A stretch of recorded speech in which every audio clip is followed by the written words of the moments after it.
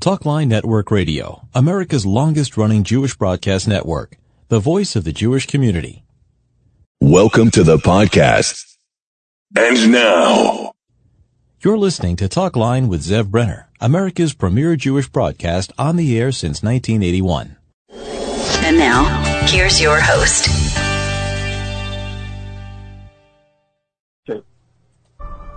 Well, we have been actually welcoming refugees from the very first days of the war. And they would come to our Chabad house. They would need a shelter, would need a place to stay, would need to eat. Some of them would need medical help. More and more people are coming. Many people are coming every day. Some of them in a very organized way that we have communities from Ukraine who are sending higher buses. But some of them are coming in an individual way, and there are many, many individual cases who take from us a lot of effort. And you just heard the voice of Rabbi Shalom Ber Stamler. He's the Chabad rabbi in Poland. We're speaking to him live. He just came back from commemorating Yom HaShoah, the Holocaust Memorial Day in Auschwitz. So in addition to doing that, he also is helping the refugees from Ukraine that are now in Poland, but we're first going to begin by looking at what happened today with Yom HaShoah. So, Rabbi Stamler, thank you for joining us. Welcome. Thank you for calling me. So, Rabbi Stamler, I know today was a very busy day because Yom HaShoah, there's March of the Living. Usually about 10 or 12,000 or more people come to Poland to commemorate the Holocaust. Tell us about this year, because they go to Auschwitz and other concentration camps. So this year, I would assume between the war and COVID, it probably was less people. Yes, it was less people. I think they concentrated this time only on people from Europe, from England, although there were some delegations from the United States, from Philadelphia, from San Diego, from New Jersey, from New York, but it was much smaller. Of course, it was over there Phyllis Hindman with her husband, Richard Hindman, which is the international chairman of the March of the Living. They live in Washington, D.C. But in general, it was a smaller scale. It was about probably 3,000 people or something like that. So, yeah, it was a little bit weaker. Although it was for the last 2 years of the COVID, it was not at all. It was like no March of the Living. Now it's the first time since the COVID after 2 years. But it was very exciting and touching, meaningful. There was the Mr. Edward Mossberg, which is a Holocaust survivor, 96 years old.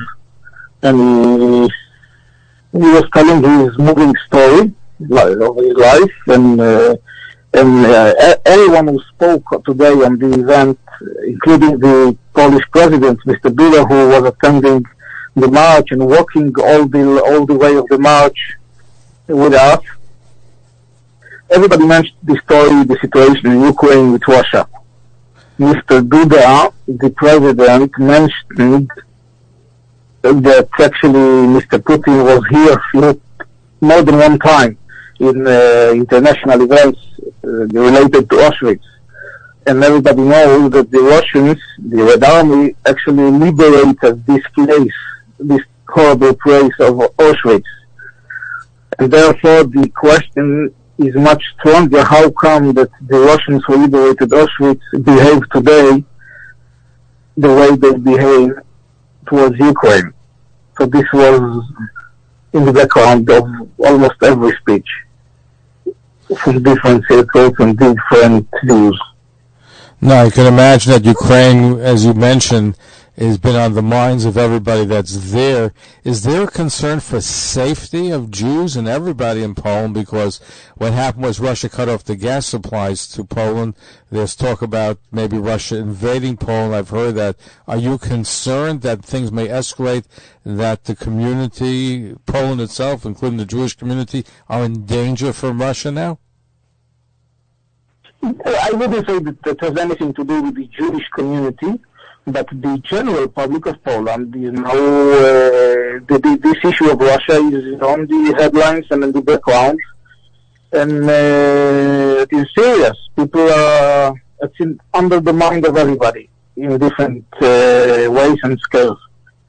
But beside that, there is about 5 million refugees that left Ukraine. It's an unprecedented number. It's unbelievable. Since the World War II, it was not such a situation. And it's here in the countries which is neighboring Poland, bordering with Poland. And Poland itself is flooded with Ukrainian refugees. I believe that half of the refugees who left Ukraine are in Poland. Warsaw is full with refugees. So it is a challenging situation. Now you can imagine. I know you're feeding them, you're taking care of them. I saw videos of you taking care of not just of their physical needs, but their spiritual needs. I saw a bris milah, circumcision for those coming in from Ukraine that had a baby. So your plate is really full. Yes, we have a serious, meaningful play in this whole situation. We were not ready. We were not prepared for that.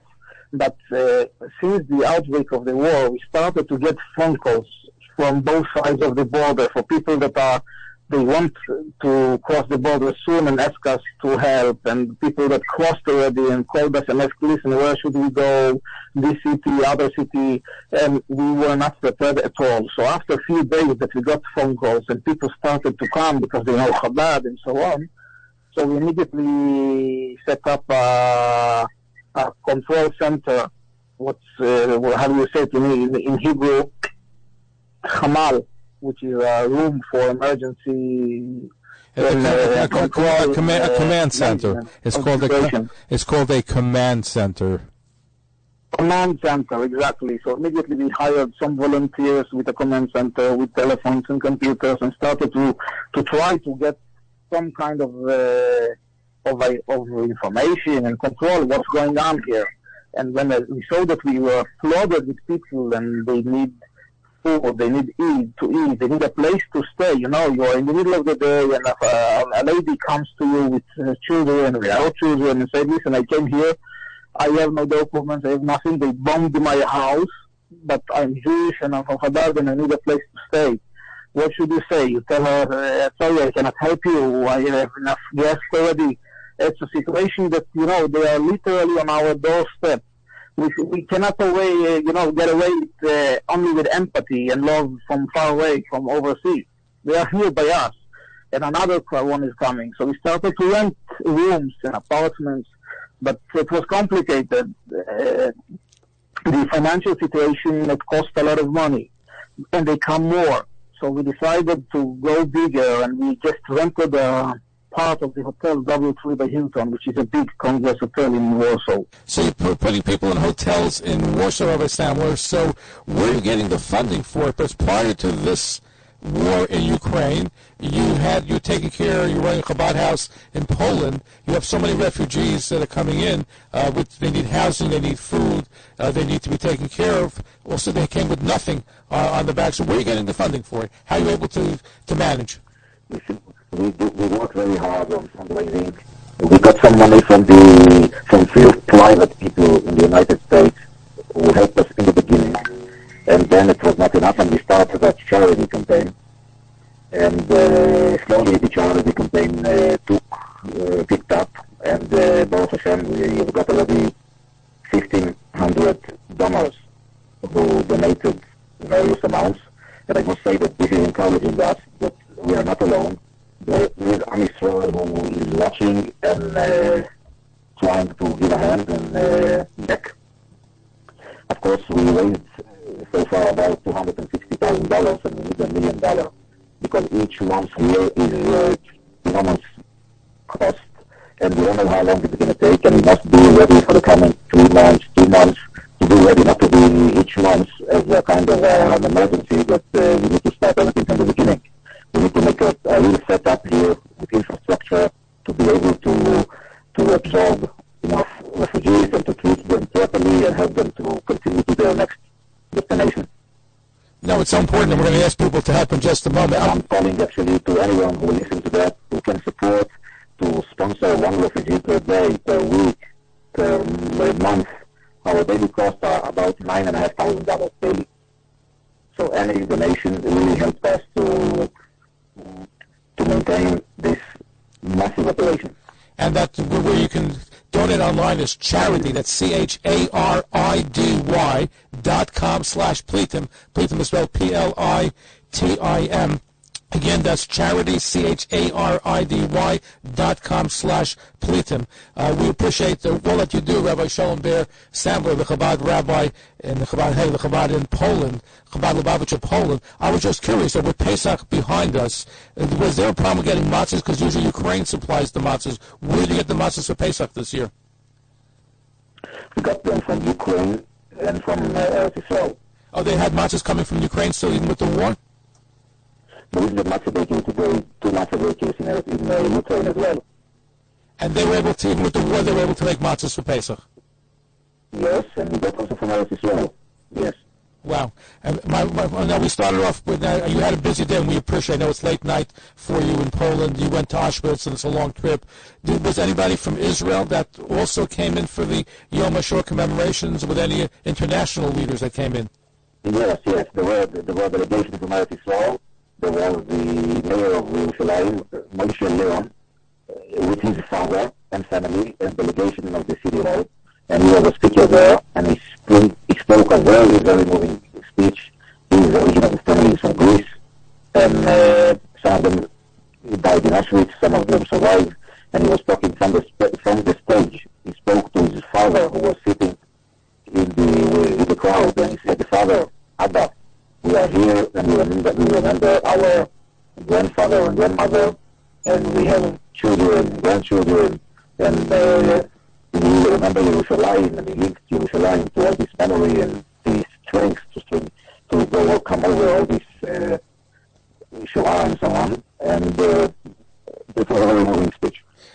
Well, that was very moving what you were doing, Rabbi Stambler, you and your brother and all those that are helping Ukrainian refugees get back on their feet, new life. They come without any clothes, without any shelter, without anything, and you provided them with food and shelter and a new life. So everybody who can help, please go to charity, CHARIDY, charity with a D, standing for dollars, charity.com/Plitim, PLITIM, and see how you can help Rabbi Shalom Ber Stambler and his Chabad in helping the Ukrainian refugees. Rabbi Stambler, thank you for what you're doing. May God give you the strength. I know you're up from early morning to late at night. I'm sorry that we kept you, but you're doing amazing work. Thank you very much, and I wish all of you everyone a Thank you. That's Rabbi Stambler live from Poland.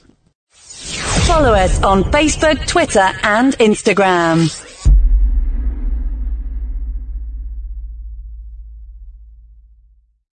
One of the most important Jewish institutions in the world today is Talkline with Zev Brenner.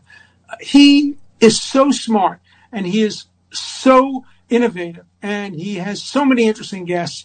I don't know what Yiddishkeit, I don't know what New York, I don't know what the world would do without Zev. So Zev, Yasher Koach, may you go from strength to strength and keep informing us and educating us and keep fighting for Jewish values.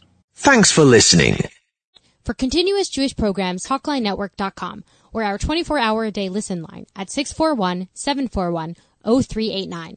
For past shows, you can find us on iTunes, Spotify, Amazon, YouTube, Instagram, and all major podcast platforms, or jewishpodcast.org. Thanks for listening to the TalkLineNetwork.com.